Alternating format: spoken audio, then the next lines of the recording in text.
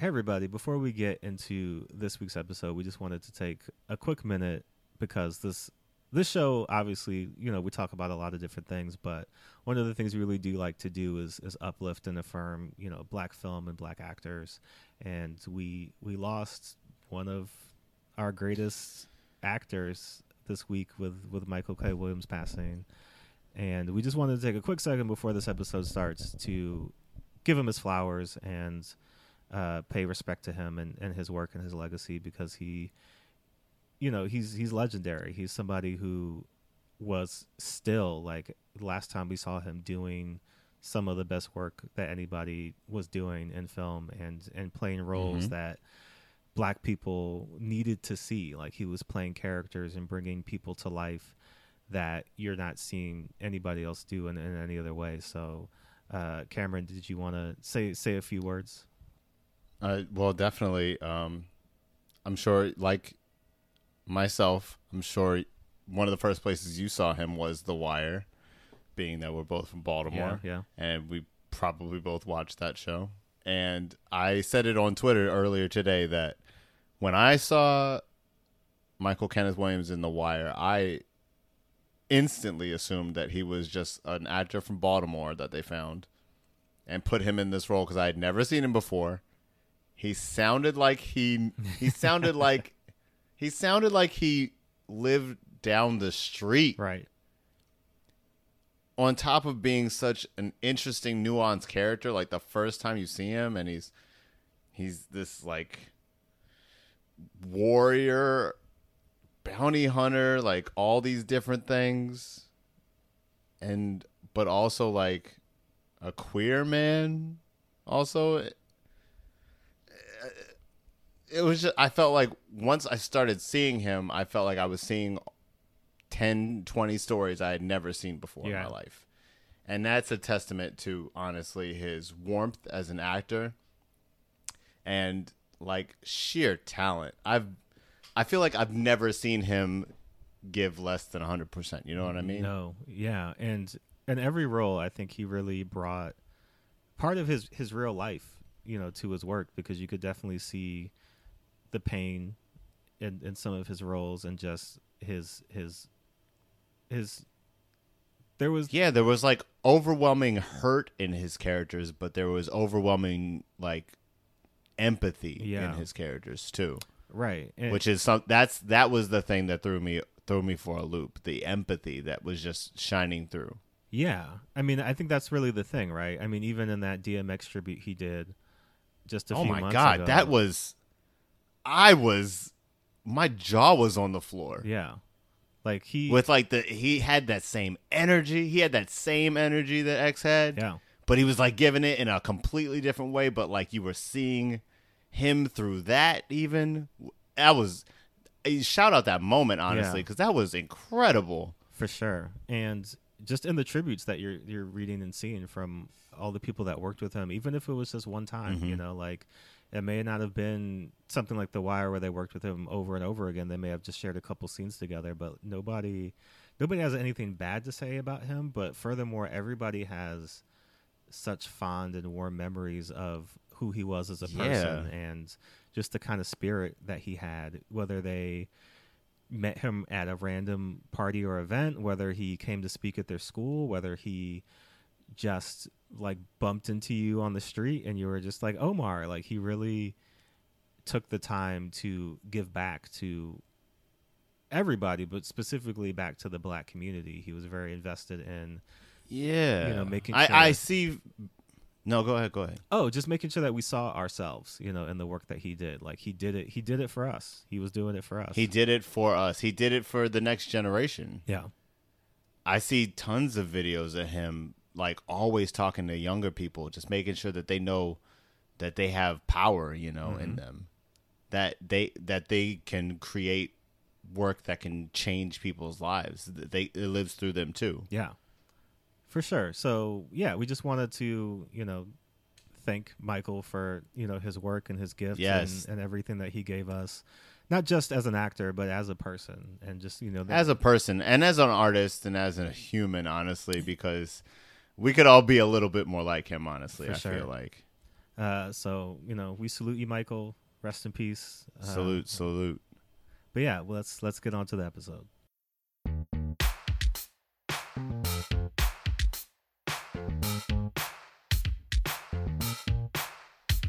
You can't save us. We don't want to be saved. You can't save us. We don't want to be saved. You can't save us. We don't want to be saved. You can't save us. We don't want to be saved. You can't save us. We don't want to be saved. You can't save us. We don't want to be saved. You can't save us. We don't want to be saved. You can't save us. We don't want to be saved.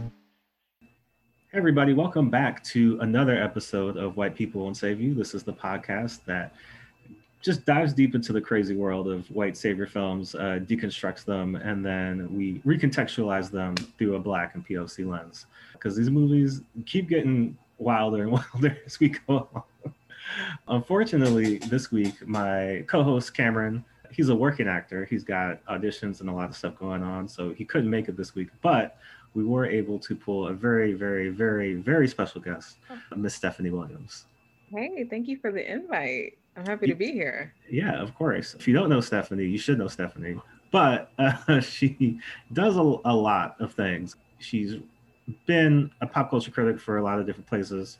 Sci-Fi Fangirls, Marvel, AV Club, Nerdist, Rotten Tomatoes. Also has a ton of great webcomics that you should be checking out, like Living Heroes. Just kind of like Living Single, but with all the Black Marvel heroes. And then What If Though, which is almost, it's kind of timely, right? Because the What If show is coming out. So now, people can kind of direct themselves towards you if they like it. But then most importantly, most recently announced and very, very exciting, going to be co-writing the new Nubia comic. For those who don't know, Nubia is the Black Wonder Woman. That is not a made-up thing. That's literally the Black Wonder Woman. It has been the Black Wonder Woman since like the 70s, so it's not even like a thing they just made up and threw out there. So congratulations on all that. Very exciting. Thank you. Yeah, I'm writing it right now, and it's been whipping my behind. I don't know, like it's different because Nubia has been around since the 70s, but literally has no kind of history. Yeah. So it's weird. So it's great in one way because we can create that history, but scary in another because it's like, ooh, but what if we do the wrong thing? I don't think so, but it's only up. She was made out of a darker clay. So, I mean, you can only go up from there. Well, I think you guys have a good team in place and definitely have a lot. Absolutely. Have a lot to work with because Nubia is a fantastic character. The Nubia Row 1 graphic novel that came out earlier this year. It was so good. And I feel like there's definitely a place for Nubia in terms of like people really wanting a character like that to exist and needing a character like that to exist. So absolutely.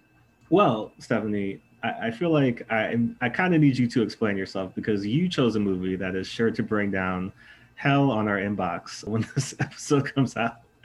It wasn't such when it came out, but has turned into a cult film and one that a lot of people hold near and dear to their hearts now, specifically on Tumblr and other sections of the internet. It is considered a classic, like legit Disney classic.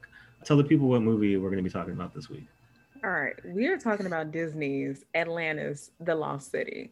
Oh wow, The Lost Empire. Well, might as well have been see the way they rolled up in there, but I chose this movie because it was one that I actually was pretty obsessed with the first time I seen it. Maya has like a lead song on it. I was a huge Maya fan at the time, still am. And Cree Summers, like the voice of our youth. So I completely understand why people love this movie so much. And I still love it as well, even though it makes absolutely no sense that these Atlanteans need this white man to come down there and figure out the secrets to their culture. That is actually really hilarious and sad. But as the internet has grown and folks are able to like really share their thoughts on just storytelling, different tropes, we are starting to realize a lot of stuff that we grew up on, white people. Yeah. And I think this is kind of a perfect movie to explore in terms of how white savior movies are kind of propagated, because we do get them in a lot of different flavors and a lot of different styles. And the animated movie is a place where I think it is it can go like overlooked Mm-hmm. because when you're just when you're taking your kid to go see a movie, or people think about animation and cartoons, they don't really think in terms of them having deeper narratives or storylines. There was a lot of stuff, especially growing up, where people were like, Disney puts secret messages in their movies. Like, look in the background, you won't believe Yes, what I you'll remember see. that. But there's always weird stuff that people want to throw in there. But when it comes to just like the movies themselves, like specifically Disney's boom, like late 80s going into the 90s, where you had Mm-hmm. all the princess movies, but then you had original stuff like The Lion King and Aladdin, and people really, really, really like loving these films, and them basically becoming what animation was, right? Like, if it wasn't a Disney movie, it's not that it wasn't successful, but like Disney and animation were synonymous. Like, if it's a Disney movie, it's an animated movie, it's guaranteed to be good. Yeah. Like, people will love it. Like, take your family to go see it. And so this was a very interesting turn for Disney because it came out in 2001, and it was very much so a departure from a lot of things that they had been doing at the time, because there's no music in it. It's rated PG, which is just one extra letter than they usually give you. And it's a weird movie in that it does tend to skew more adult in terms of content and theme, but still tries to keep it kid and family friendly. So there is kind of this weird mix of like, when you look at it, they are talking about colonialism and capitalism and all these different things, but not really getting too deep into it because it's a children's movie. So Right. they don't really discuss it. They just kind of like skirt around it. But this is a movie that is made by some Disney heavyweights, because it is by Gary Trousdale, Kirk Wise, who are behind Beauty and the Beast. They're behind Hunchback of Notre Dame, and that was their last movie before this one came out. And they were very, very, very, very adamant about trying something new and wanting to break out of the box and do this movie that people wouldn't necessarily think about when they think about Disney. And so what we get is this movie that explores Atlantis, the lost continent, which we'll get into this in the kind of like research and reception part. But Atlantis is a weird thing in and of itself, because like people debate where Atlantis actually was, and like just all different theories about what happened to it, if it was even real, et cetera, et cetera. So they did a lot of just internet research, which in 2001, you can even imagine what that Right. consisted of. I That's just hear back. dial tone. Yeah. Dial up right now. Dial tone, when you had to not even just wait for a website to like scroll down, like to load all the way, but we were still dealing with like, that was when the internet was a flash animation. Like, that was a website. Like, Yeah. they would go and just watch a flash animation of like a cat or something, and that was the whole thing.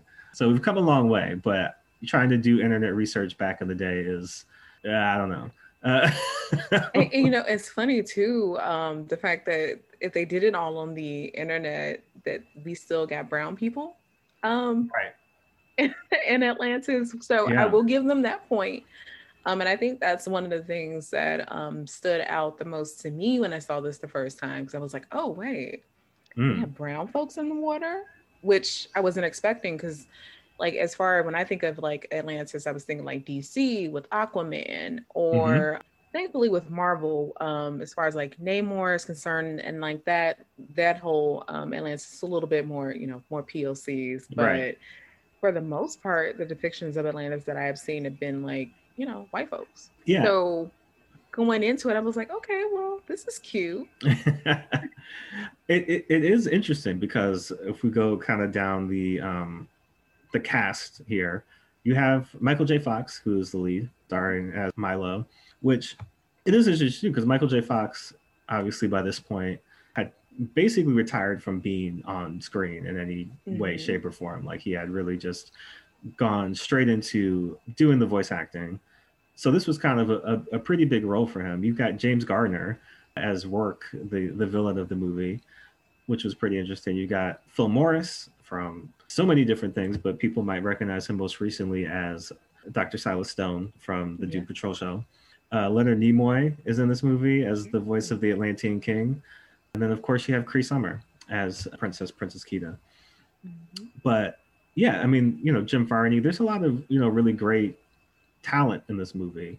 And the other thing we have to talk about before we get into the movie itself is that it was animation wise pretty much based on Mike Mignola and his drawing style.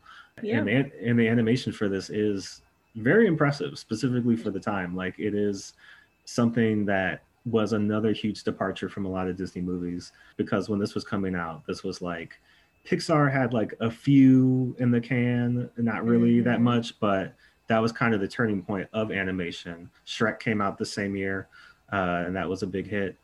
And Lara Croft, Tomb Raider, which another another movie that is a favorite of mine, but But back to Atlantis. Yeah, so this movie comes out in 2001. It is directed by white people, is written by white people, is produced by white people. There is, if you watch the behind the scenes featurette, there is one black man that you see a couple of times who is on the animation team. But that's besides that person, Phil Morris and Cree Summer, there's no black people involved in this movie at all. It does, because this movie, just getting into it, is about Milo, who is the main character, who basically knows everything there is to know about Atlantis, is obsessed with going to Atlantis, figures out a way to get down there with this kind of mercenary, like, adventuring team, and then teaches the people of Atlantis about Atlantis. Like, they don't know anything about the place that they live. He knows everything about the place that they live, including their language, including just all of their rituals and how to work their technology.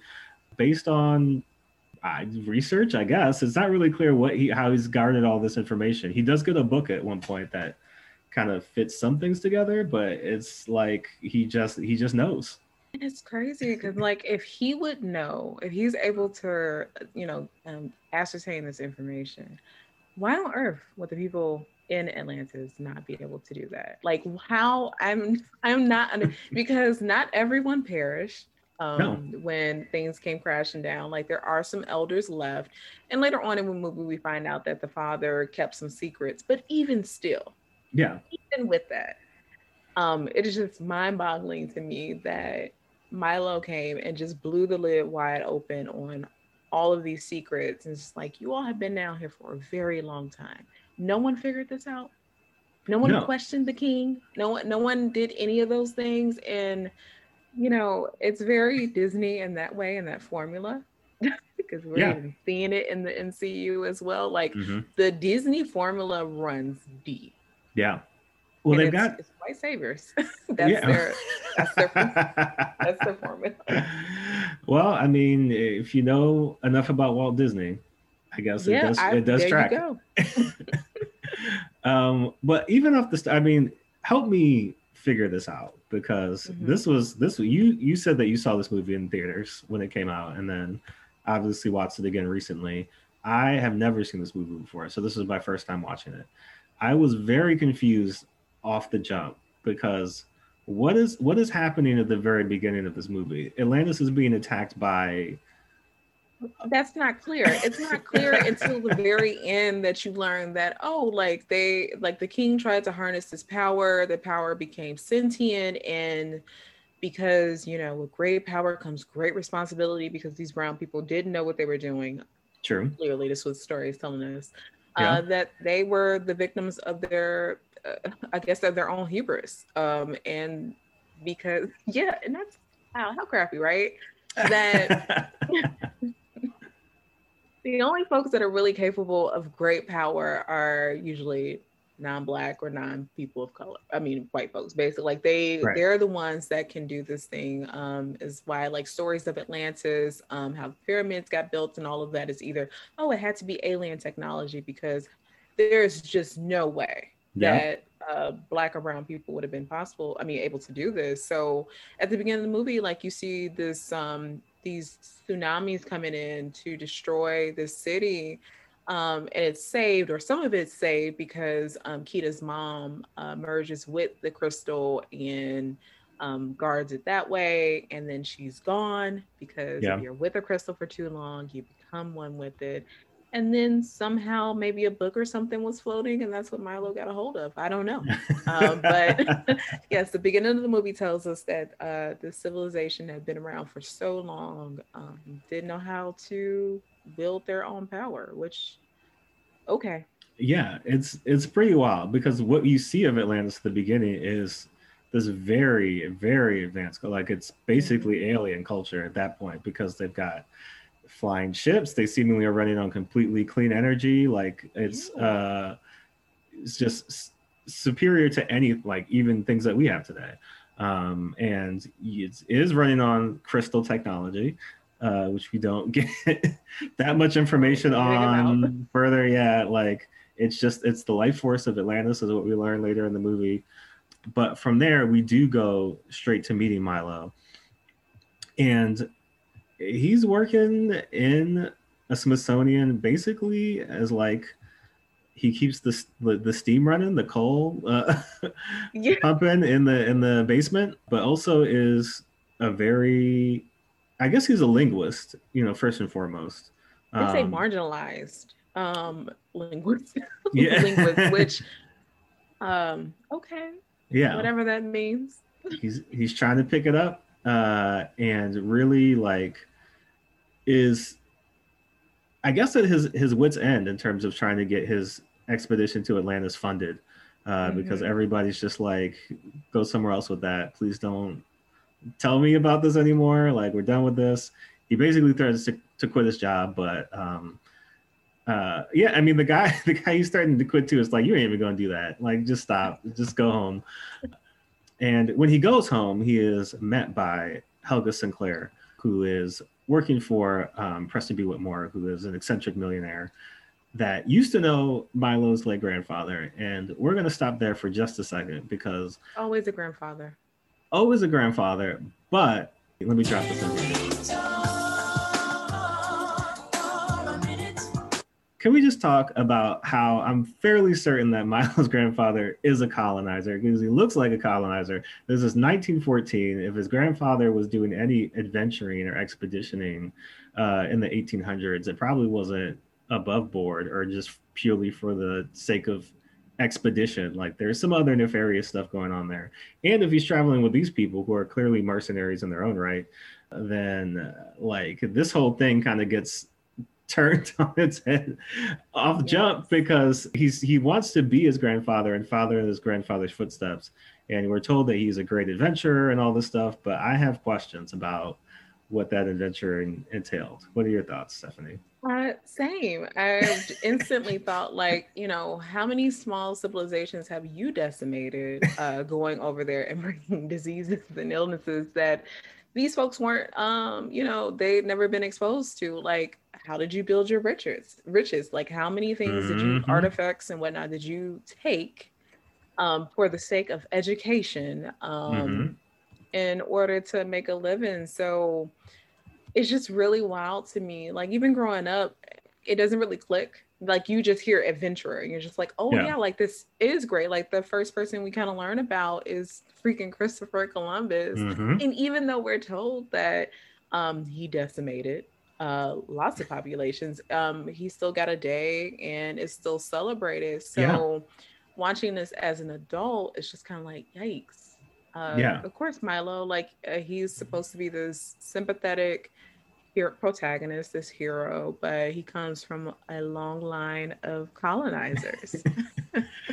And I think it's one of the things when you try to set these movies in these historical contexts Mm-hmm. and create these characters where it's just like adventure. Like a lot of this is based on Jules Verne style adventuring, but Yep. like even that, I mean, like John Carter is kind of supposed to, like, he's a Confederate soldier that goes to Mars and then fights to free the Martians from so it's all very confused in kind of the execution, but when you try to pull on those pulp threads, like a lot of the times there are things underneath that you're probably not considering. You know, if you're just like, Mm-hmm. oh, I used to love that as a kid and I want to do that again, because that's an ongoing theme when we talk about these movies on this podcast, is that for white people, when they watch these movies and when they make these movies, there's a very different perspective than the black people and people of color who are watching these movies and being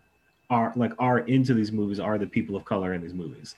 And so a lot of the times we're not coming at it from the same perspective as the protagonist or like the hero of the movie, because we're just like, but what about these brown people who are going? And 'cause you bring up a really great point, and this is why, like, whenever a movie or a show goes back in time, I'm just kind of like, so, like, are y'all gonna go back where the dinosaurs are? Because if it's not Mm, there, I'm not really interested in any of the in between.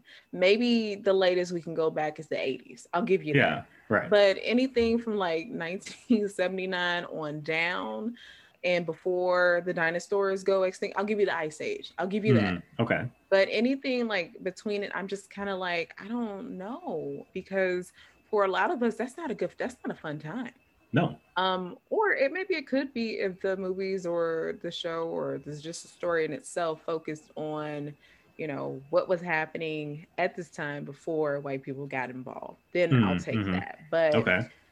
once white people set foot wherever it is that they enter, it's just all hell breaks loose. And you're right. I mean, yeah, like if for white folks when they're like writing these stories and stuff like that, it's this big like these tall tales, this fun adventure thing, because they don't really have to consider all the other things. They have to Yeah. consider the fact that you know, while your great great grandfather is riding through the antebellum South and going on an adventure or whatever for some gold, that he's riding through slave plantations. Yeah. So, just watching movies like this as an adult and just kind of knowing things that you kind of know now, is kind of like, oh man, that sucks. Yeah. Because this is a fun movie. It can be a fun movie, but unfortunately, it's tainted a little bit because you don't have any choice but to consider the fact that here's this white guy coming down here to save these brown people. That is Yeah. literally the plot. Well, we get to meet some of the other characters after Milo is kind of Yes. brought in. But even before, so Milo, we'll have to mention this because Milo does get a journal, which is kind of like the crux of the whole plot. He has this journal that he's deciphering throughout the movie that, again, not really clear on it. Like they kind of try to give us a little bit of, oh, like it was in Iceland and it was lost a long time ago, and these people found it, and here's this book that basically tells you how to get to Atlantis and other things about Atlantis. And so that's why he's brought onto this team, because he's the person who can decipher this language and help lead this group of ragtag adventurers / mercenaries over to Atlantis. So we have Helga Sinclair, who's kind of like femme fatale, second in charge Yes. woman.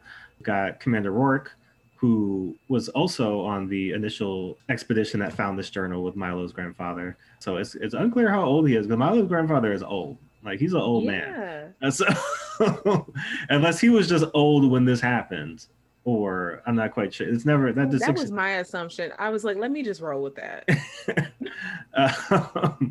There's Vinny, who's a demolitions expert from Italy. There's Moliere, who's a geologist, who also looks basically like a mole man from France. Dr. Sweet, who is a medical officer. Audrey, who is a mechanic.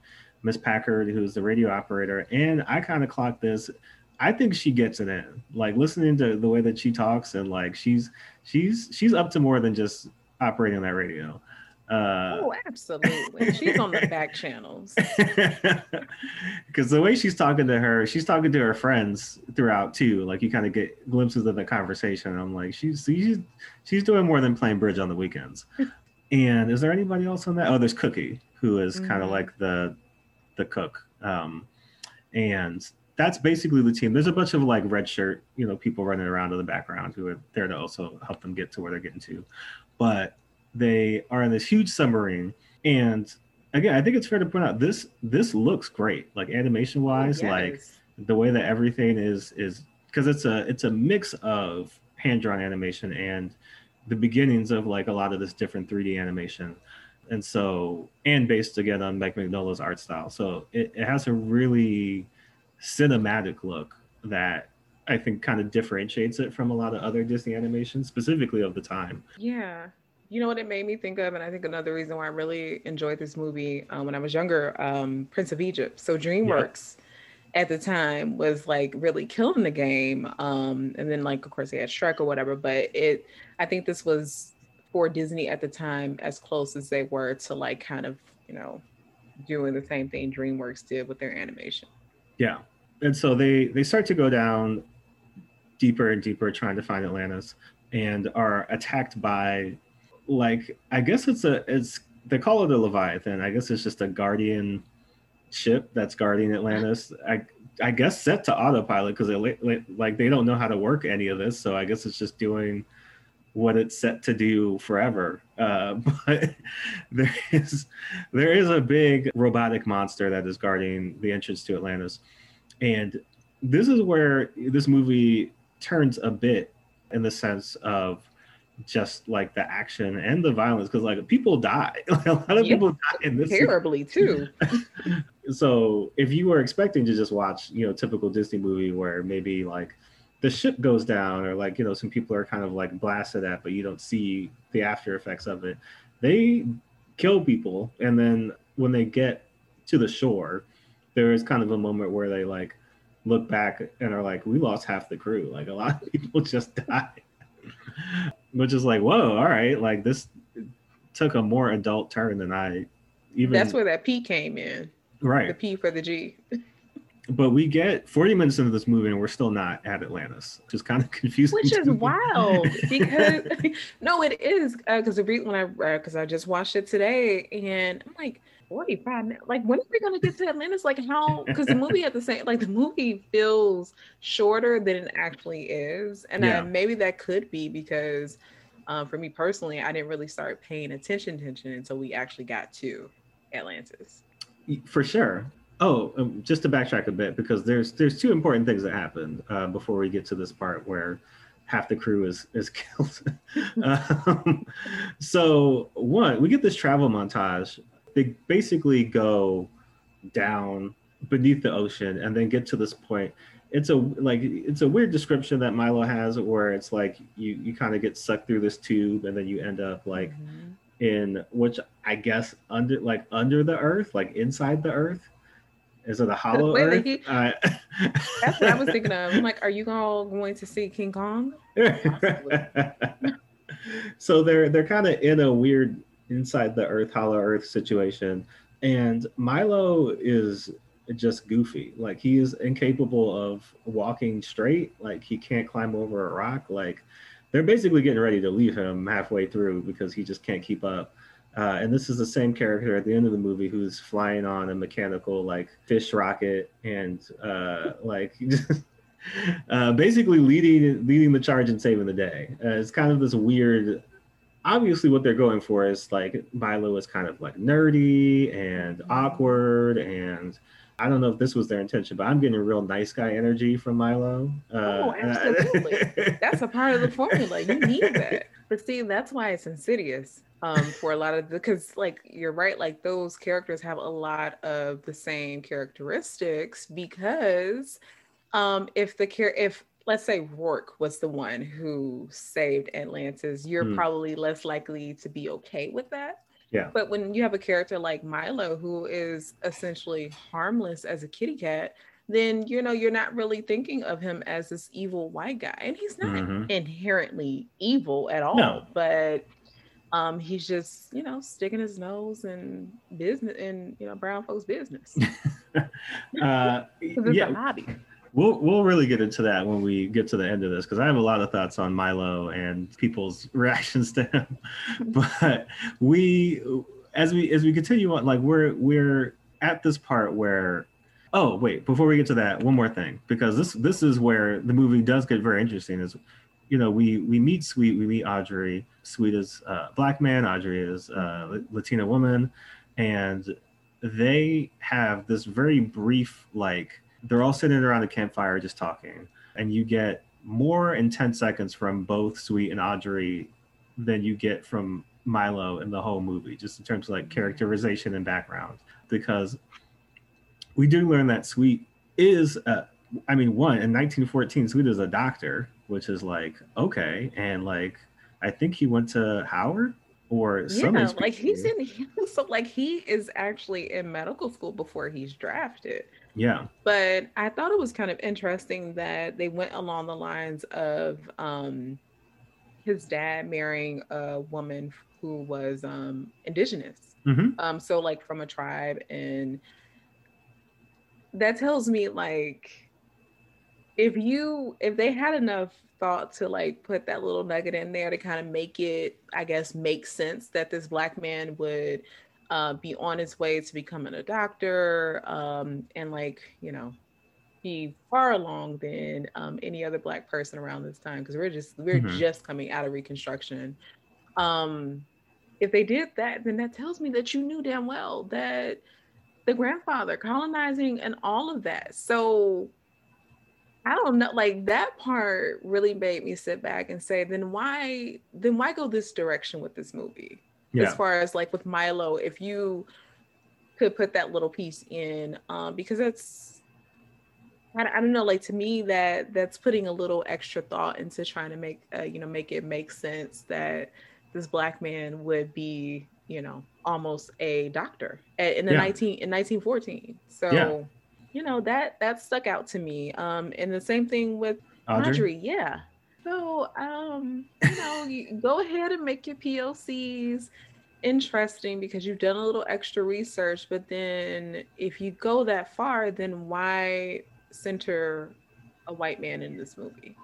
And in such a way that you really don't get more than this like brief section Yeah. for either character, because it's kind of like a, oh, okay, let's catch our breath, everybody just kind of introduce yourself, moment of the movie. So everybody, like, it's not just these two, everybody's kind of giving you their background and Yeah. like where they come from, but we don't really get anything else from Sweet and Audrey for the rest of the movie, because like they're basically not just relegated to helping Milo, but just kind of being like, they kind of blend in with everybody else who Yeah. is part of this crew. That's like the numbers kind of fluctuate because they tell you that half the crew died, but then at the end, like, there's still a bunch of them around, so it's not, like y'all came down here deep. yeah, it's unclear how many actually. I mean, it was a big submarine, so I can believe that there were a lot of people on it, but at the same time,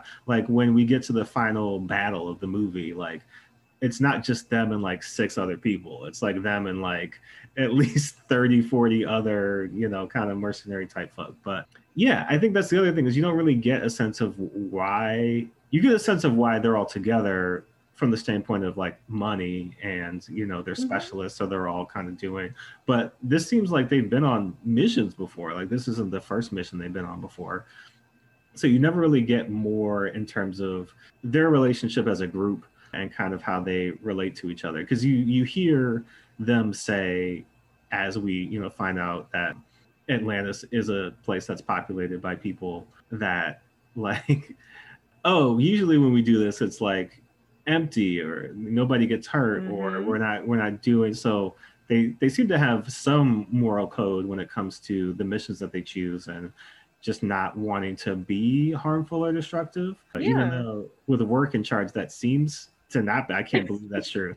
But I mean, I found it really hard. Like this is the very first time that people have gotten hurt, and I think one of the characters mentions, well, people that we know didn't get hurt, but I guess now it changes because they've gotten to know the people of Atlantis, and I'm kind of like, how did this group?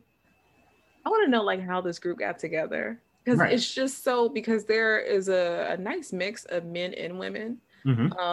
And way more people of color than I would have expected, like on the team. So like I'm a little curious as to like how that came about, but I'll just chop it up to Disney saying, hey, let's just throw some extra characters in here. A little extra spice in this movie. Yeah, a little extra spice. Another reason why, if you're watching this movie, you're probably really not getting hung up on the fact that at its core, it is a white savior trope movie. Well, and that becomes clearer into the next part where they have made a base camp. I guess these are just, I can't tell if these were Atlantean technology or if it was like creatures that lived in Atlantis, but they were these firefly creatures that are giving light to different parts of this cave area, and they set alight the campsite and kind of drive all the people there out. And in this sequence, Milo kind of gets thrown and is injured.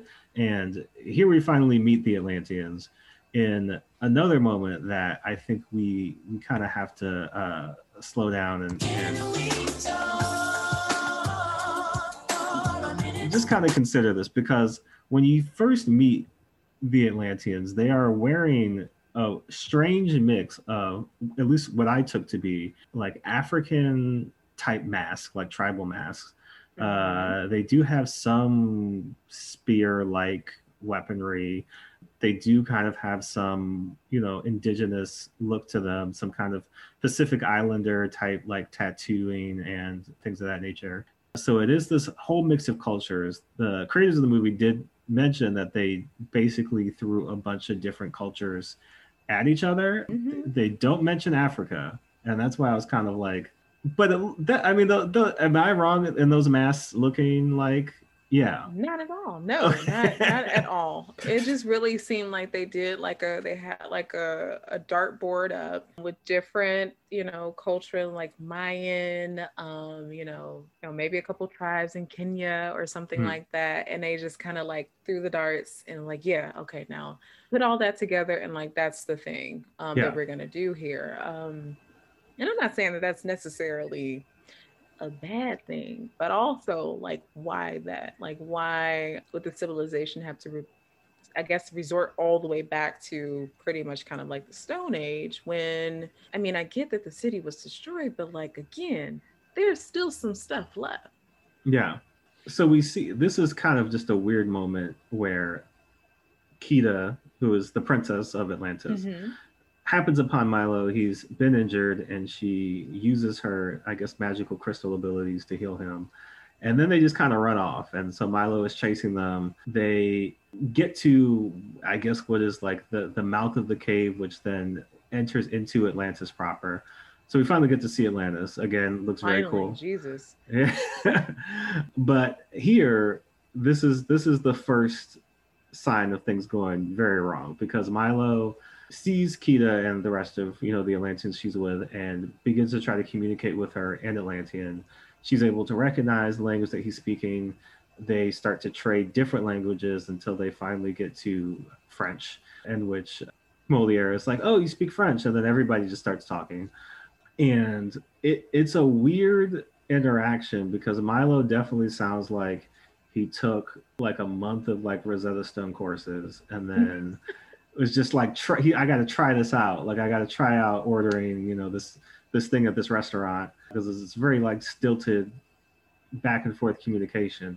But it's weird in that it seems like Atlantis is just open for business. Like, if you can get there, like, come on in, like, you're welcome. And they just kind of let them in, where it's not that I don't believe that they would do that, but they're very trusting for a culture that seemingly has been cut off from everybody else for 8,500 years or something to that extent. It's really weird. And then they've forgotten their own written language. Yeah. So the fact that Milo is kind of the one who's like, no, like this is how you write in Atlantean. He's the one that has to decipher all the stuff. And also the fact that they end up deciding on English being the language that they're just gonna go with, and whatever, I get that for the movie, but and it says that Atlantean is supposed to be the basis of many modern languages. So okay, it's very weird, because when we get further into it, like, they get invited in. Leonard Nimoy, who is the king of Atlantis, he looks like he's basically dead. Like, he looks like he's on his deathbed. He's struggling, and Kida brings the outsiders inside and is basically telling him, hey, look at these people who just came here. Like, they might be able to help us figure out what we need to do. He is very dismissive of them. Work is trying to like negotiate some kind of, hey, well, maybe we'll just stay tonight. Maybe we'll, just kind of catch our breath and then we'll leave. And so they work their way into getting to stay for a night, even though the king seems very like they should not be here. And I was like, trust your instinct. Yeah. That's a good instinct to have. Don't let them stick around. But yeah, what we learned is that Kita is very concerned about what's going on in Atlantis. Apparently, things are going south very quickly. Their crystal energy seems to be fading, and like the just city itself seems to be crumbling, around them. But the king is like, we're just gonna die, I guess. Like that seems to be his decree, is that we're not gonna really do anything about this. We don't need these outsiders' help. We don't need anybody's help. Atlantis is Atlantis, and we'll either live or die by our own accord, even though it seems like they're not really doing much to stop dying. But no. Kita, on the other hand, is very keen that Milo is the one to help save everybody. And she goes and she tracks him down, and they start having this conversation. And this is the other part where this starts to get very left, because you can speak to this, Stephanie. It is discovered by Milo that they don't know anything about Atlantis. Like Atlanteans have no clue about their culture or written language. It is so funny that a group of people who often appropriate cultures would be the one to tell another culture like, no, this is actually how your culture works. And I know that wasn't a thing in 2000 or 2001, but that in itself was funny to me. But yeah, like he gives her a crash course on what it means to be an Atlantean.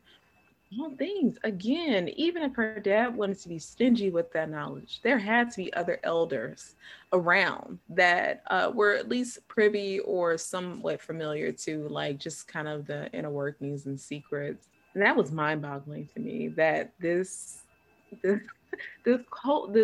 linguistic, this guy who couldn't get a job, and the thing that he went to school for was shoveling coal, comes down, and the thing that he's been obsessed with, that has been a hobby, he's able to finally like make his own Reddit post and like put it out there, all this information for how things are supposed to work. Like that was just mind-blowing to me that we just roll with it. Yeah.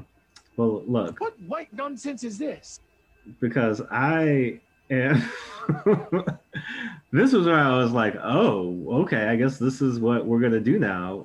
It boggles my mind that one, they've been down here for 8,500 years, is what Kita says.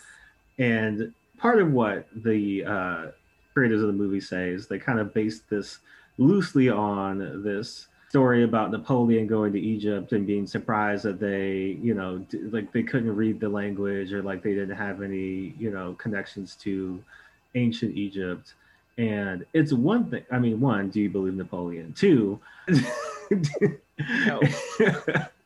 It's one thing to come from this long line of people where, even if you look at the English language, it has changed, over time. Yeah. Like if we're thinking of root dialects, things like Latin, like we don't speak Latin anymore. Like, okay, it's understandable that language and the way that we communicate would change over time, right? Yeah. But like you're saying, it's not that, just generations have passed, people have died, culture evolved, things moved on, they stopped using, this writing and switched to something else. They were all alive back then. Yes, they were there when the city went down, and not one library was saved. Yeah. Not one. Well, not even like you just don't remember. Like that's why the beginning of the movie, I feel like they were trying to say more, but they didn't show more, because like you're saying, even if the king was like, oh, we're off that, we're not doing any of that anymore, like people just wouldn't forget how to write or like read or any of the other things that they had learned how to do. Like, and it's not clear if anything has kind of overtaken the original language, the original. It seems like they just don't do shit. Like they just don't know anything. Like it's just kind of this weird it's one thing to say, oh yeah, that was so long ago, like we've Right. evolved and moved into something else. It's another thing to be like, we just don't know how to read. Like we're a completely illiterate culture who seemingly, like, because it's not even that they're illiterate, right? We see later on that they don't know how to operate their machinery. Who built this? Because this is one of those people I assume is still alive and around and could just. And the most insulting part about it is when you figure out how this stuff works, it's like it's not even this complicated set of maneuvers. It's you have to have your hand on it and then turn the key at the same time. And it's like over Yes. 8,500 years and nobody tried that.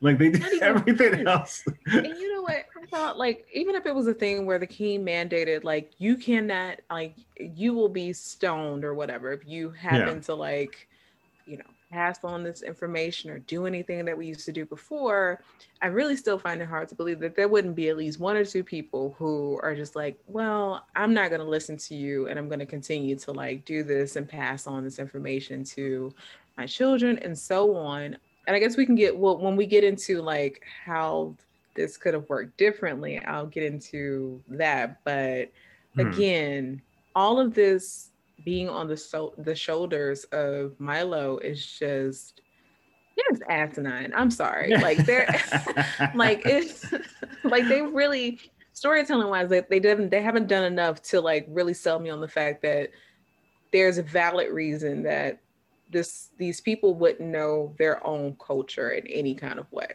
They're Yes. still wearing the crystals. I mean, come on. Like Yeah. nobody has questions about that. Because it's not even some weird like, oh, we all have dementia, like we've been alive so long that our brains are Right. like, they don't work the same that they used to. Everybody seems fine, they just seem to not be interested in their own survival, I guess, or Oh, like okay. I'm like, if you survive something like that, sure, if there's trauma, but like in that in itself, I would think you would want to try to like, figure out what you all can do moving forward to prevent that from happening again, not hmm. just totally forget everything. So, Well, and then it's like a double. I need to get this drop in here, but it is a hyper combo of caucasity where not only does Milo do that, right? He says, "Oh, you don't know how to read your own language? Let me show you how to do that." Then Kita, uh, they're like climbing a rock, and Kita says her full name, and he turns to her and this is probably the moment where every person of color just kind of rolled their eyes and maybe even took a breath because she says her full name and he's like, huh, do you have a nickname? I'll just call you Kita. And it's like, you, the linguist, studied Atlantic, like you taught yourself how to speak this language. This is just somebody's name. Like, this isn't like some elaborate phrase or anything that's too difficult to say. Like, all of a sudden now you have to give this woman a nickname. Like, you can't say her full name. If she was to say, my name is whatever, but just call me Kita, or, right. that's fine. But to just take it upon yourself to be like, oh, your name is too difficult for me to pronounce. Can you simplify that for me? Because I, the linguist, cannot say that out loud. It's just like, it's a I wild. yelled because the way that I remembered, I was like, did she say that her name was Keto? I was like, oh, no. That was the nickname that he gave her. So anyway, wow. Yeah. So we're getting into Milo more here as he's just kind of seemingly loves Atlantean culture, but not enough to pronounce this woman's name Not all the way. enough. And then this is where we start getting into what's going to become the main conflict of the movie is that Rourke is just your run-of-the-mill colonialist, colonizing kind of like, he's Yeah. just like, look, they got stuff, I want stuff, I'm going to take it from them, I'll kill them if I have to, that doesn't really bother me, and starts to plan how to steal the power source, which is the crystal. There's a main crystal, which is basically called the Heart of Atlantis. All the Atlanteans have their own personal crystal, but there is a powerful crystal located somewhere in Atlantis that is a source of just like ever running energy. Like it would be like free energy, except Rourke would just sell it to people, so it would be free for him and cost everybody else some money.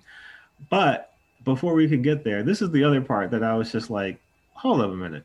They go for a swim. So Kita takes Milo under the water to go look at this. It's kind of like a hieroglyphic like explanation of how the crystal works and where it is. Mm-hmm. How does man hold his breath that long to get, because they're underwater. Like this is not like a short, let's just dive in here real quick. It's just right over here. This is like he's got to hold his breath upwards of 8 minutes, something like that. He's like going full David Blaine, where he's just like, I'm gonna swim forever. She's Atlantean. I understand that she probably, yeah, that makes sense. You know, him though, again, couldn't climb over a rock 20 minutes ago. Now is just an expert swimmer, I guess. Well, you know, when you're trying to impress this exotic brown woman that you just met, that is you true. Absolutely will hold your breath for as long as you can. So I just took it as well, and let's not gloss over Kita either, though, because we didn't really get to talk about her. Like Kita is great. Kita is another great character, voiced by Cree Summers, and is doing everything she can to keep Atlantis not afloat because they sank, but keep Atlantis going, because, like we said, her father seemingly has just phoned it in, like he's done. So she's doing whatever she can to save Atlantis, try to figure out how to activate these crystals, how to get the city running again, operating again.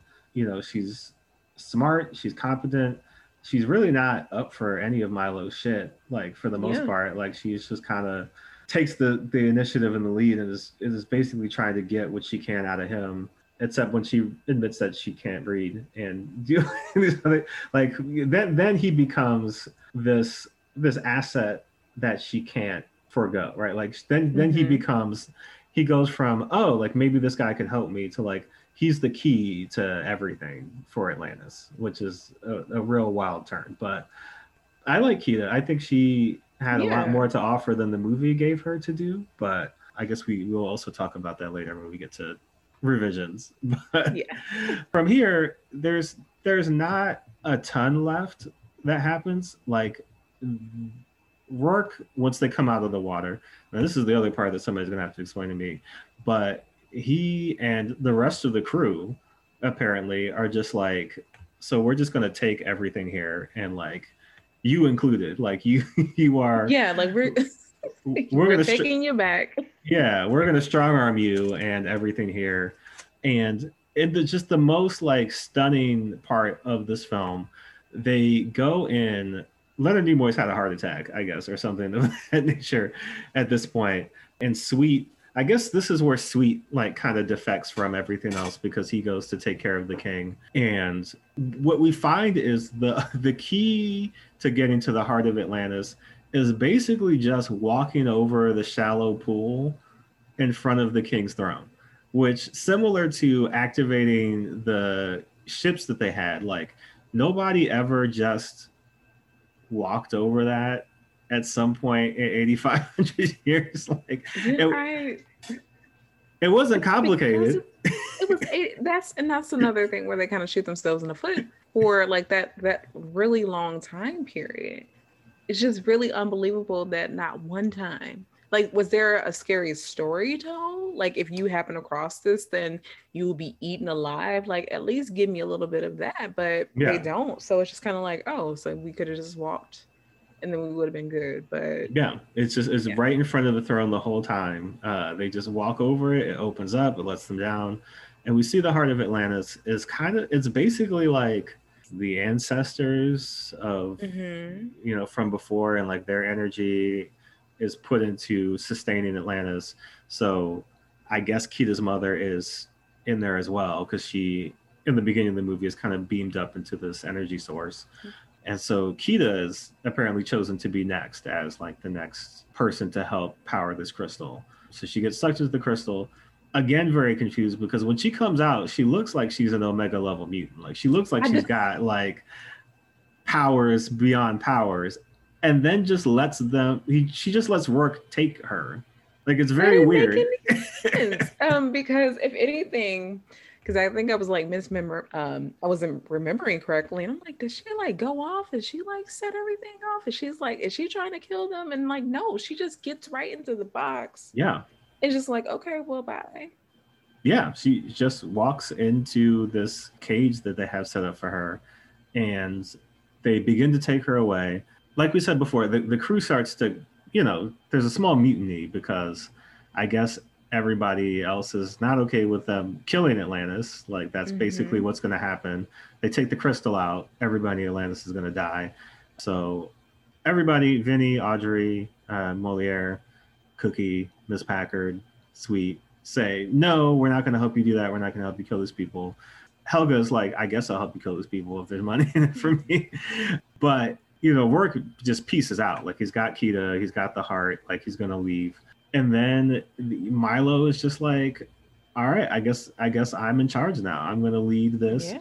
There's a very weird line before where I think the king of Atlantis, as he's dying, is like, it insinuates that Milo is the key, and I don't know why that is or what would make that true. But it's also interesting here that no other Atlantean has any autonomy or any desire to save themselves or save Kita or stop. They just kind of stand around and watch, like, what can I do to stop these people from killing me? Like it's a bunch of older, like in the same state as the king. Like, it's some young folks around, and they're just kind of looking at each other like, well, we had a good run. And it's like, it's one thing if you just don't want to show them senselessly being gunned down, I guess, if that's the alternative. But they don't even really, they seem more forlorn than like viscerally upset that they're about to be more, like, they're just kind of like, damn, I guess should have got that crystal first. I don't know. Like, it doesn't really seem like they are in any real like urgent I mean, nobody tries to stop work from leaving. They don't have any other I mean, that's, we keep harping on 8,500 years, but like, you didn't invent a single thing else in 85, like nothing, like no not other, even another bridge, not a backup bridge, nothing. Like, if not weapons, at least things to defend yourself with, like, it's just kind of like you decided that 8,500 years, whatever happened before, it was enough. Like, we're just not even going to try for civilization anymore. So then Milo teaches them all how to ride these ships, and apparently he knows how to ride these ships, and apparently knows how to fight and do a bunch of other things that we don't know. Real quick, like, he says that like Kita showed him how to use the ship. So again, like, it's not like Kita doesn't know anything, and it's not like Kita wasn't capable of figuring things out. The only problem was she couldn't read anything. So like, even that being the thing that kind of stops her from being the hero is also just weird. So they all hop aboard these ships after Milo has shown them how to use them. It's like a quarter turn to the left and to the right, and then just gently place your hand, and it's like, oh wow, yeah, that was very complicated. Yeah, we had so long to try every combination, but the simplest one is the one we never even attempted. So they chase down Rourke, who is trying to escape through. Atlantis is basically next to a volcano at this point. Like, there is like a volcano, a dormant volcano right nearby. So they're going up the volcano shaft. Rourke turns on Helga and just throws her out the ship. Actually, kind of surprised me a little bit because I didn't remember that. I was like, oh wait, because I thought maybe. So what I was thinking is like she was gonna land on one of the flying, I don't know, like land on the back of someone's little flying fish ship or whatever. But that's not what happened. She just falls to the bottom, and is like, I guess if she's not dead, she's not walking ever again. So, but she's got enough left to shoot up and kind of stop them from getting out. She frees Kita. So Milo and Rourke are fighting back and forth. Milo, I don't know if this was something that he just intuited or was just a lucky guess, but he uses the crystal that he got from the king to slash Rourke, which turns him into a crystal person. basically is what happens. Like he turns into glass and then is shattered by the propellers. It's very violent here at the end. It's very much so like we're gonna start shooting, we're gonna start blowing everybody up. The airship crashes and the volcano starts going off, but they all manage to get to relative safety, and that's when Kita wakes up and uses her new Omega Mutant powers to basically save Atlantis. She awakens all the Stone Guardians around, and Atlantis kind of like, it doesn't rise, you know what I mean? Like it's not like it's back where it used to be, but it's positioned differently and basically 100% revitalized. So the very end of the movie, the crew that went down, so again, Vinny and Sweet and Audrey and the rest, return to the surface, but promise to keep Atlantis a secret. Like they and Whitmore just decide that they're not going to tell anybody that Atlantis exists and leave those people alone.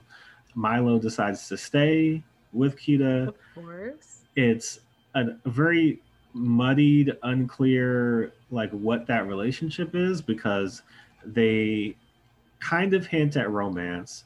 There are parts where they're holding hands. He gives them a kiss on the cheek, but that's about as much as we get. Milo is now in a position of power in Atlantis, which is also weird. But it's not clear whether he's just an advisor or if he's like part of the royal family now, or he's just he's the educator of everybody in Atlantis. He's going to teach everybody how to read and reignite Atlantean culture, I guess, by himself. But that's the end of the movie. Like he stays behind to be with Kita and revitalize Atlantis. So he was pretty much doing, not with the Red Cross, but and not even Habitat for Humanity, but mission work. He's doing mission work in Atlantis. Yeah. Okay. Yeah. All right. So here's where, if you're listening to this and this is your favorite movie ever, maybe don't listen to the rest, because I have a lot of thoughts about Milo, and it's not that I even think that Milo is a bad character or bad as like morally bad person, but so much of what this movie does and how it treats him as a character and pushes him to the forefront as like main character, main protagonist, at the expense of the other characters, but also just in a way that like logic doesn't connect. Like Milo, for somebody who continuously tells us he loves Atlantis, he loves Atlantean culture, et cetera, he seems to not listen to the people of Atlantis and instead is doing a lot of things because it's his dream and like this is what he's always wanted to do. And that's one of my biggest criticisms of Milo the character, is that he has a dream, right? And that's it. Like that's his character. He's always dreamed of going to Atlantis. The end. Like there's nothing else behind him. His grandfather wanted to go to Atlantis, so he wants to go to Atlantis. We don't really know why Atlantis means anything to him or like what he hopes to get. It seems like what he hopes to get from going to Atlantis, at least before he knew there were people there, was fame and like to finally be able to laugh in the face of all the people who told him that this was just fantasy. Like it seems like he's basically out for his own personal like come up of, look what I found that all you idiots thought didn't exist, and now I get to be foremost Atlantean expert and gloat about all this stuff. But like he doesn't really seem to have any character traits outside of, I want to find Atlantis, I know a lot about Atlantis, which is not that interesting of a character, I guess I would say. No, but it works as a character, and why folks probably like really sent for him pretty hard is because that's kind of harmless. Like his motivations are harmless in a way that it's not because he wants to go for gold or treasure or any of that. It's just really for bragging rights. Yeah. So in that way, like you're like, well, he just wants to go there. He just wants to say hi and visit, and that be it. So he's not a bad character. And again, like he isn't a bad character. That Milo actually isn't really necessarily the character. Milo isn't the problem. It's the way that the story is told, where he ends up being the savior for this culture, like that's the problem. And I think him compared to like other white saviors that we've seen in other movies, he's probably the most harmless, but probably because he is the most harmless, that is why he is the most insidious. Because it's hard to, well, not hard, but saying that he is a white savior and therefore bad, you don't want to hear that, because he hasn't really done anything bad. Like, he's this mousy guy, wears glasses, he's giving twink energy on top of that. So like I get it. Like, I get why for this movie, like, a lot of folks really love that character, because there's a lot to love about him. He's not a Rourke. He isn't an Indiana Jones or any of like these, I can't believe I'm about to say this, alpha male characters or whatever. So he's harmless. Well, because I think there's a lot to unpack from what you just said, but specifically the idea of him being more insidious because of that harmlessness. Because I think that this is, we'll get into this very shortly, but a lot of the defense of Milo as a character and as not a white savior comes from people who basically say that, right? They say that, oh, like he didn't come down there like Rourke did. He wasn't trying to colonize these people or take from them. And I think there's something there, because when you get to the very end, this was the thing that I was a little put off by, is like, it seems like Milo still didn't see Atlanteans as people, but rather as an opportunity. Like, this was like, oh, I get to study Atlantis like up close and personal. Like, now I get to live Atlantis. Like, even it's beyond study. Like, I get to immerse myself in Atlantean culture and kind of almost become, like a proto-Atlantean myself, where it's like, okay, but these are like people though, right? Like, these are like other, I don't know if they're human beings. It's kind of unclear in terms of like if they are, like, they seem to be people, but they have magical powers. But it's like his consideration is not for their humanity or for their autonomy as much as it is like he's seeing this as another opportunity for himself to now learn even more about Atlantis and become, even more of a scholar on Atlantis.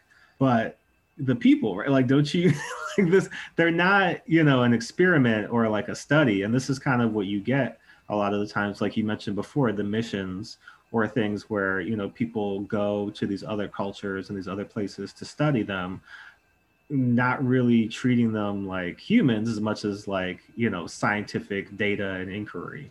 And that's kind of what I got from Milo there at the end, is like, I don't know if he's still like, it's clicked all the way for him that like Kida is not like this isn't like an anthropological study that you're gonna do where you're gonna like get these field readings and like, write down, conversations with these people and then go publish a paper or whatever. Like, if you're gonna be a part of this culture, like, you should be a part of this culture and not like separate from it in the way that it felt like he wanted to be.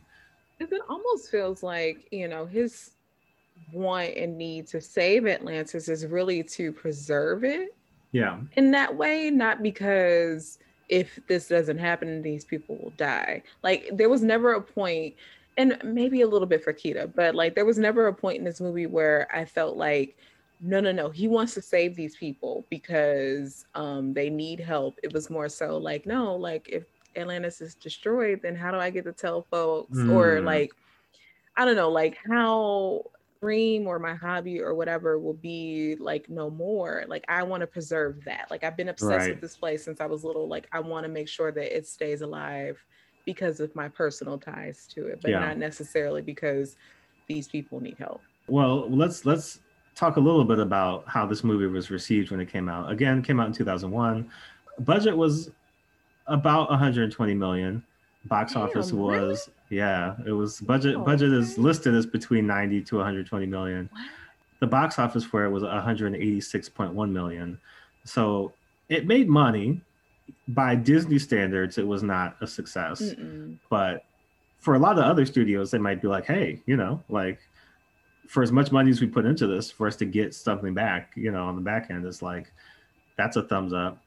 It did also, as we said before, come out the same year as Shrek and Lara Croft Tomb Raider, which people do kind of point to being a little bit of why it didn't do as well. I think there's other reasons, primarily because it was not in the vein of a lot of other Disney movies. It wasn't a musical. It wasn't straight up a G movie for kids. It was kind of trying to skirt a line between a more adult film and still remaining like a family-friendly film. With the making of it, it is kind of interesting because they did a lot. Like, they put a lot into it. So like they invented a whole language. Like Mark Okrand, who developed the Klingon language for Star Trek, also developed the Atlantean language for this movie, which is weird because it doesn't really play a role in the film as much as you would think, right? Like, there's the few moments where he's translating it, and then there's the brief moments where they're having that conversation when they first meet. And then I don't think anybody really speaks Atlantean ever again. No, it just disappears. So he collected his check and went home. And he did do the written language, and we do see more of that. There was also, at the very beginning, a little glimpse of what could have been. Apparently, Joss Whedon was signed on to write the movie.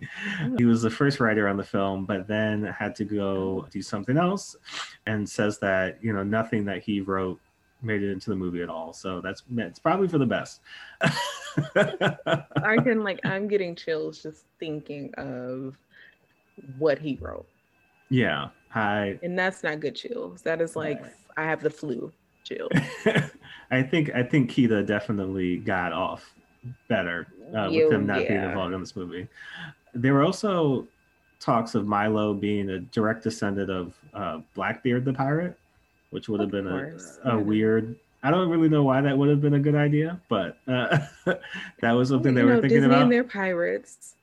This actually got a ride at Disneyland. It was supposed to. It didn't. Okay, I thought it did. All right. Because the movie did so poorly by Disney standards, because they were really getting ready to like push this thing, right? So this was going to be a ride at Disney World. This was also going to be a TV show. Like, there was going to be like a Milo's Adventures TV show. Because the reception of the movie was not great, they canned the ride. That ride eventually became the Finding Nemo ride. Okay, that makes a lot of sense. Okay. Yeah, they were just kind of like, here's another aquatic thing that we could just repurpose this again. And people actually like this one. And then the TV show, what would have been, got remade into Atlantis Milo's Return, which was like 3 episodes. It kind of put into one to make a movie. So it was going to be a continuing adventures of Milo and the crew, which was strange because where the movie left off, I didn't think they would ever see each other. Right. It kind of seemed like not a place for a sequel to. I'm sure they had something in mind for why he would leave Atlantis to go do other things, but that was the plan, and then all of that just fell through. The reception to the movie, not great, not terrible, but not amazing. So on Rotten Tomatoes, it has a 49%. On Metacritic, it's got like about 50%. The cinema score when it came out was an A. So, I mean, people did like the movie when they saw it, but it wasn't, again, this kind of smash hit that a lot of the other, like Disney was on a roll, and this kind of like brought a lot of that to a halt. Some critics, like Roger Ebert, liked it, gave it 3 out of 5 stars. Oh, 3.5 stars out of 4. Sorry. Even better. And, there like generally people who praised the movie, it was a lot about how the animation style was, like it was very dynamic and inventive, and people who were fans of, again, the Jules Verne style adventure storytelling, like it had a real pulp feel to it. The people who didn't like the movie were just kind of like, this was kind of all over the place, and there was a lot of pushback to it being a non-musical and, just a real departure from a lot of what Disney was doing at the time. That brings us to the current day. Oh, and last thing too, there was a little bit of a controversy that didn't really get resolved because there was a anime called Nadia, the Secret of Blue Water, which was out in Japan around the early 90s. And people have pointed out a lot of similarities from that to Ooh. Atlantis, and basically claim that they ripped this show off like bar for bar for the most part. Well, They say that the director of Atlantis basically shut back and said, we didn't know that was a thing. Like it's seems like coincidence. it's coincidence. It seems like, both of us really were just drawing off of, the Jules Verne 20,000 Leagues Under the Sea. We both had the same inspiration, and so we kind of made the same thing. But other people have said there's a lot more than just that. Like there's the idea of the crystals, powering the civilizations, and some other things that people kind of give a little bit of a side eye to. One of the people who were working on it went as far as to say that we would have sued them, but there was a studio that was over top of them, and they were like, we don't want to mess with the mouse. Like, we're not trying to get into that business.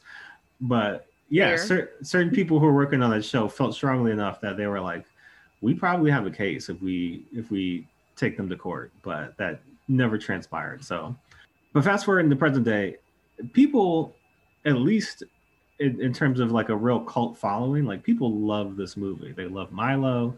They love all the characters. There's a lot of praise for the diversity within this movie. There's a lot of praise for the anti-capitalist and anti-colonialist ideology that people see in this movie. And it's hard to tell. Like, I'm trying to narrow it down in terms of like, is it people who saw this movie when it came out and are fondly remembering it in a wave of nostalgia because they liked it at the time, and they are not trying to like make it a thing, but like they genuinely liked it back then and like have the same feelings today. Or it seems like there's also a younger generation of people who also very much love this movie and feel along the lines of things people have said. It's a lost classic. It's the best Disney movie ever made. It's, underrated. It was ahead of its time. People didn't understand it when it came out. All of the things that people say about movies that were not well received at the time. And so there's a lot of people who love this movie and really push back against the idea of Milo being a white savior character. And I would like to read some of the things that I found to you, because I think it is very interesting and important to kind of discuss these arguments that people have. So this is from a Tumblr post. The initial post is basically asking, like, it's talking about Audrey and, how much they love the character. Somebody then kind of chimes in and says they have a love-hate relationship with the movie. It's got awesome POC characters who kind of defy different stereotypes. But then they have an issue with Milo, who is basically, a white savior, comes in, teaches these people everything about themselves and how, he seemingly has a better understanding of their culture and language than they do. So then, as the internet does, somebody chimes in right beneath them, and I'll read it verbatim. Hey, fuck you, okay? Milo was the antithesis of a white savior. He was a nerdy, useless little shit who was cowardly till others forced him to act. His only strengths were his mind and his ethics. He was the perfect dude for the job, and the reason he knew better was because he rigorously studied texts that had been lost or destroyed in Atlantis because Kita's father intentionally let his kingdom lapse into decay and obscurity. Don't pull that white savior bullshit, because Milo was a damn good dude. That was written in all caps. So parsing that, right, what you're getting is, how could he be a white savior? He was kind. He was like, he didn't want to do certain things until people made him do it. He had ethics, and, he studied real hard to know more about Atlantis. And the vibe that I'm getting from that is, and this is an important thing to draw on and talk about. When you talk about allyship, and you talk about people who want to do the right thing, and you talk about people who are good-natured and mean well, right? A lot of the times when they fuck up and do things, people say, but how could they X, Y, and Z? Like, they've done so much for those people, like they're down for the cause, yada, yada, yada.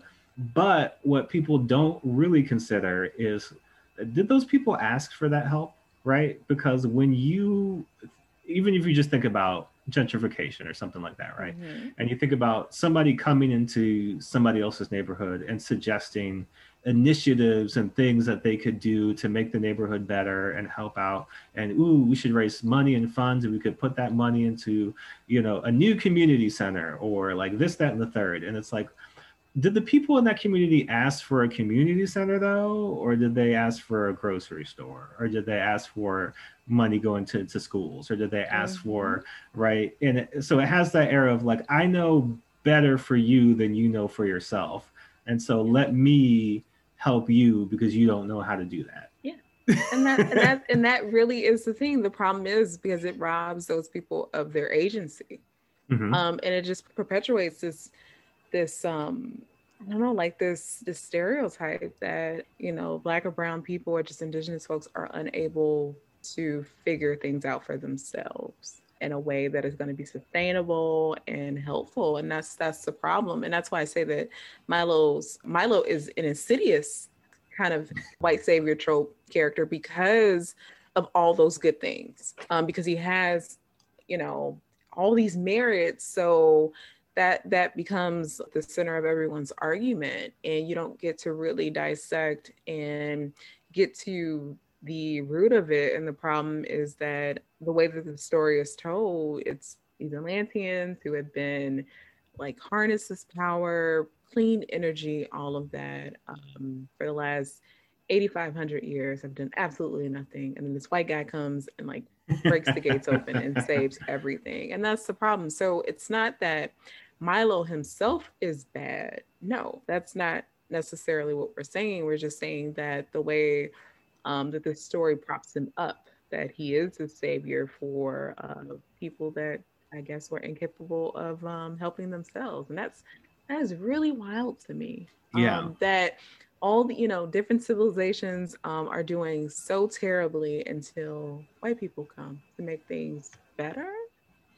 Make things better or make things their own, right? Like, because you're not doing it the way that we do it, or you're not doing it in a way that we understand, obviously it's bad or wrong. And so we have to come in and correct, right? Like there's stories about tribes from Africa from just long, long, long ago who figured out so much, in terms of mathematics and like the way that the planets revolved around the Earth and the solar system, and like we're able to have like pseudo star maps and like map out planetary rotations, and people are like, how could they do that? They don't know math. And it's like, well, they did it. Like when people checked their charts, they were correct because they had formed their own way of mapping the stars, and they did know a form of math. It wasn't the math that you know, or isn't the math that you accept, but like math for their culture and their civilization, they had worked that out. And I think that happens a lot where people come in having good intentions does not absolve you of doing harm. Like you could want to do well or mean to do well. And like, even there's another comment under that person's comment that basically says, Milo never asks for thanks or wants to make a name for himself. He does what he does because he loves it and he wants to keep his grandfather's legacy alive, and that, he's mostly just an observer and all he wants to do is know more about Atlantis. But again, that being an observer is kind of a creepy thing, right? Like to observe a culture from within it, where it's like they're people still, right? Like, I mean, like if you want to, there's nothing wrong with, learning more about a culture. And this is where we get into cultural appropriation and stuff like that. Like you can appreciate a culture and you can want to learn more about it, whether it's the language, whether it's the food, but it's when you either try to take on that culture as your own and you're not a part of it, and nobody invited you and nobody said, yeah, this is, and even if somebody did say it's cool, like it doesn't make it cool universally across the board. But also, like to try and look at a culture from that kind of like cold analytical standpoint. Like I didn't get the sense that, I don't know if there is an Atlantean cookout, but like, I don't know if he's going to be going to it, in that way.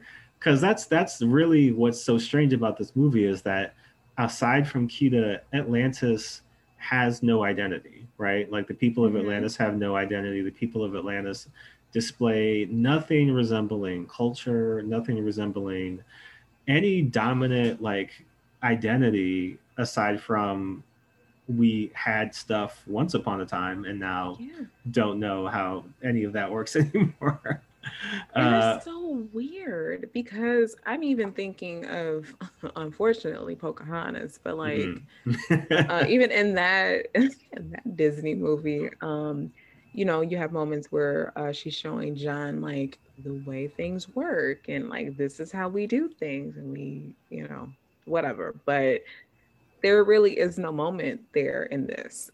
So that even makes it doubly strange that Mhm. he's just there and we know nothing about Atlantis. Like we found Yeah. it, but we still don't know anything about it. And that's another reason why I'm just kind of like a little confused as to how this movie is celebrated the way that it is because it didn't add anything to the lore of Atlantis in any kind of way that couldn't be just, I don't know, like you could have read that off a Wikipedia page. Like, yeah, a lost, you know, the city was, we don't even really understand how the city came, you know, its demise because like it's glossed over and like the king telling, you know, what happened and his Yeah. hubris getting the best of him and all of that, but that's it. And it's a shame because I think this is a good part to transition into remaking this movie.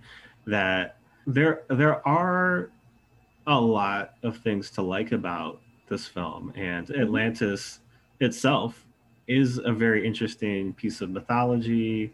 You know, it's there's a lot of theories. Some of them maybe you could kind of track some sense of logic. Some of them way out there. People Yeah.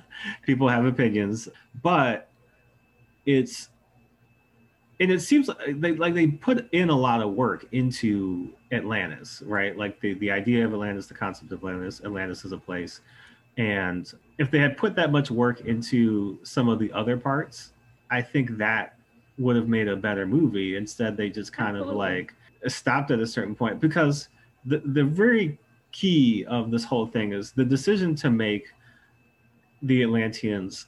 I don't know what they would classify them as if you talk to the directors of this movie, if they would say that they were indigenous people, if they would say that they were people of color.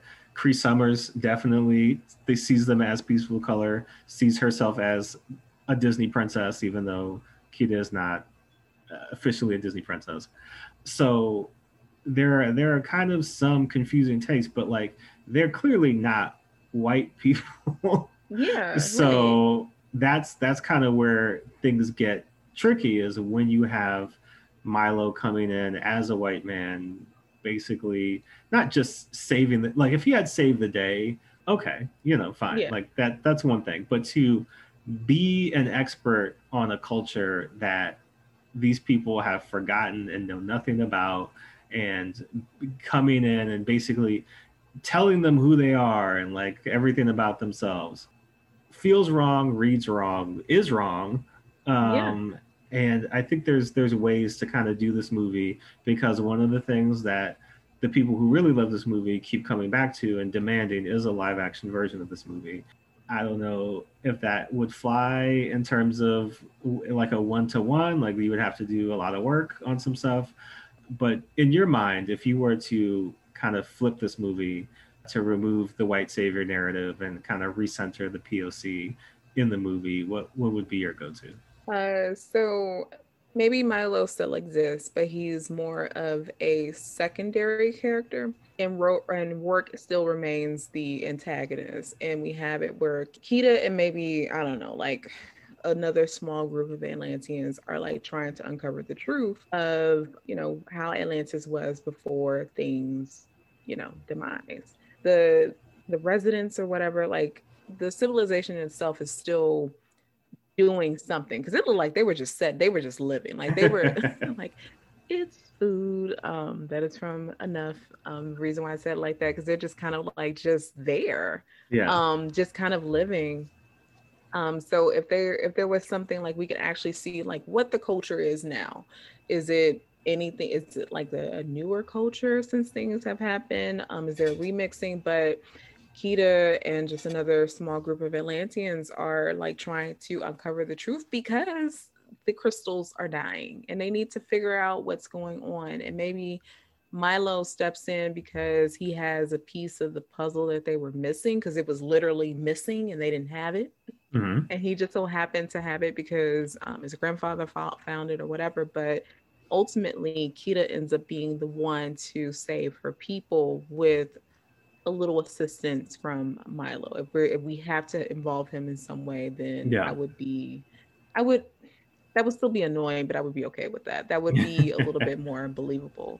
But we know that they're actually people and not like this living museum exhibit, because that's kind Right. of how Milo treats them a little Yeah. bit. So it would definitely have to be that. It would have to be I need to see some of their culture. I need to see like they have the capability of saving themselves. They're just literally missing a piece to be able to do it.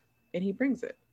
I mean, that's really one of my bigger criticisms of the movie as well, is that if we're going to talk about colonialism, if we're going to talk about capitalism, if we're going to talk about even the way that, museums can be complicit in colonialism in terms of like taking these, pieces and artifacts from these cultures, and they're just saying, well, it's in our collection now, so you can't have it back. And I guess if you want to see it, you can come to our museum and look at it. But it's just like, but that doesn't belong to you. Like that was literally stolen from these people, and now you're displaying it like it was just like, yeah, like a piece of art where it is like actually a part of somebody's culture.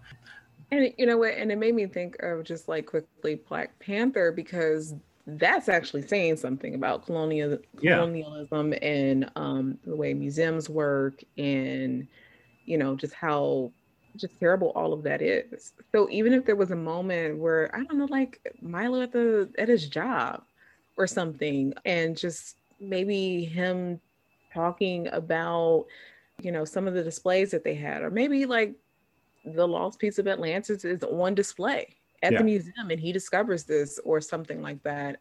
And we see that because it's sitting in someone's museum, this whole civilization is getting ready to meet its demise because this is on display for folks to see.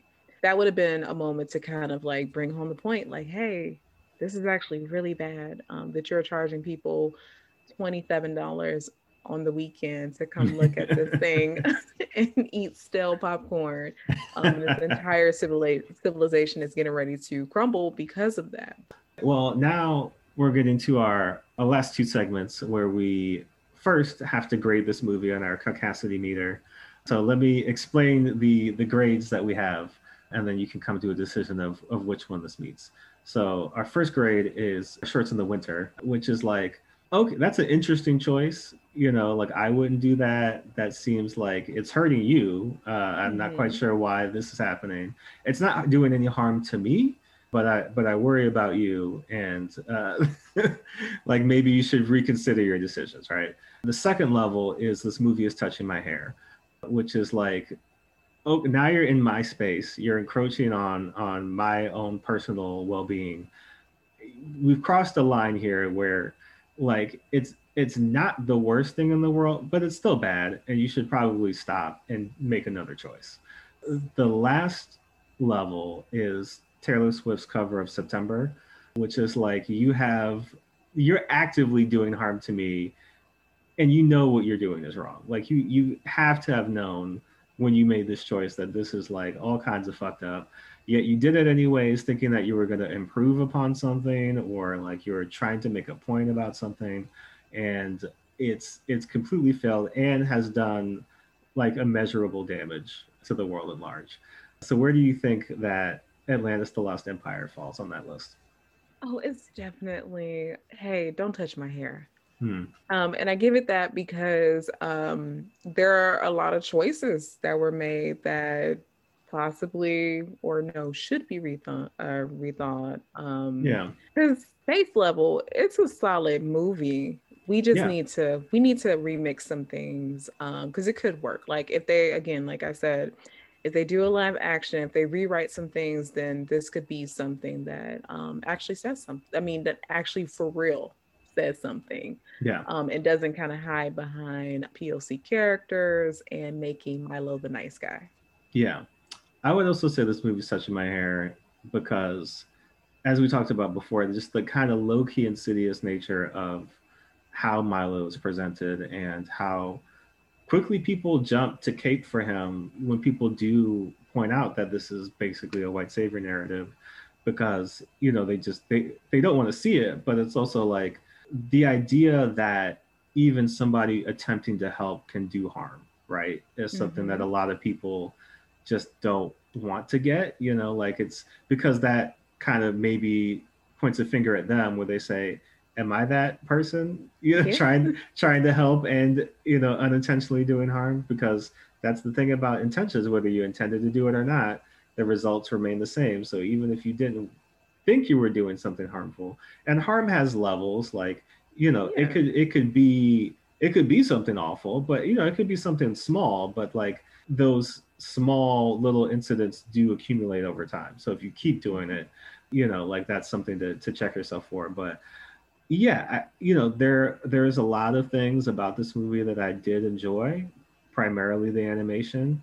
I did like a lot of the other characters. I just wish that we got more of those characters, like the small bits of Kita, of Audrey, of Sweet that we did get made me really want more. And the bits of Milo that we did get, it wasn't even like get him completely out of here, but I would have happily given up half of Milo's character arc for more of a arc of some of these other characters. Absolutely. So before we get out of here, I want to get, if you have a recommendation of a movie that people should watch instead. Ooh. Okay, well, it's not an animation though. That's fine. Okay, I'm gonna say Fast Colors, Yeah. because this is a movie where, well, the world has gone to shit, but this generation of Black women are the key, but they go on their own terms and decide to help. So that is a movie that I highly recommend, which surprisingly was written by a white woman and directed by a white woman. But it shows that, hey, white people are capable of telling stories where people of color can have agency, and white people don't necessarily get in the way to save the day. So Fast Colors is going to be the one that I'll go ahead and recommend.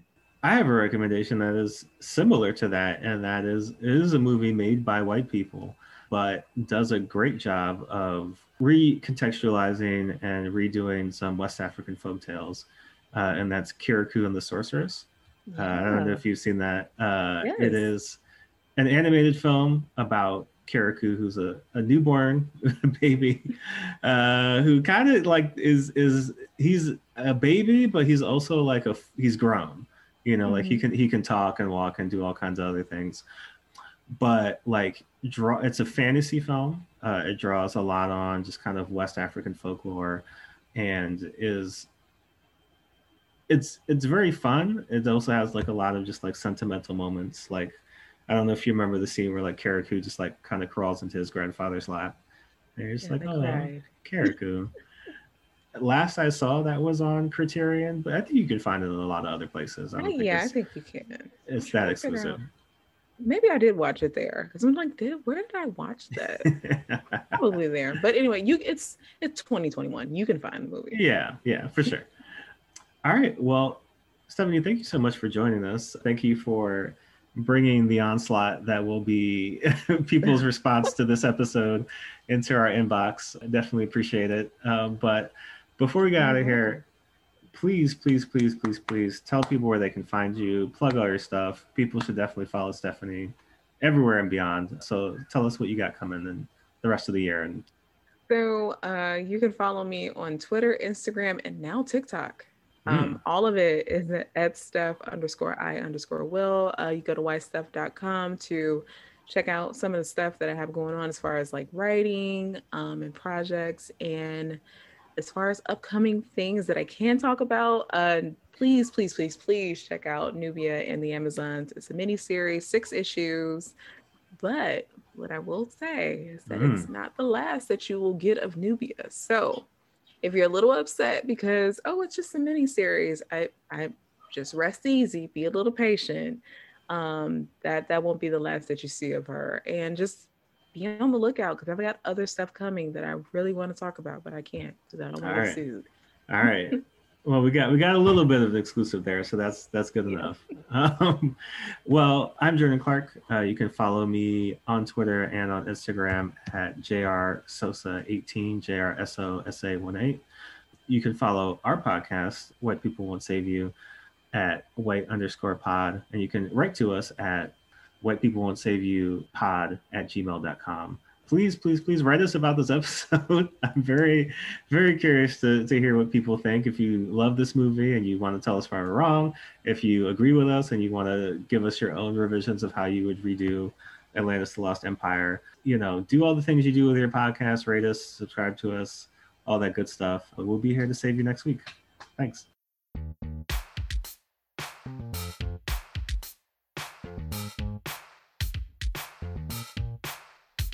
You can't save us. We don't want to be saved. You can't save us. We don't want to be saved. You can't save us. We don't want to be saved. You can't save us.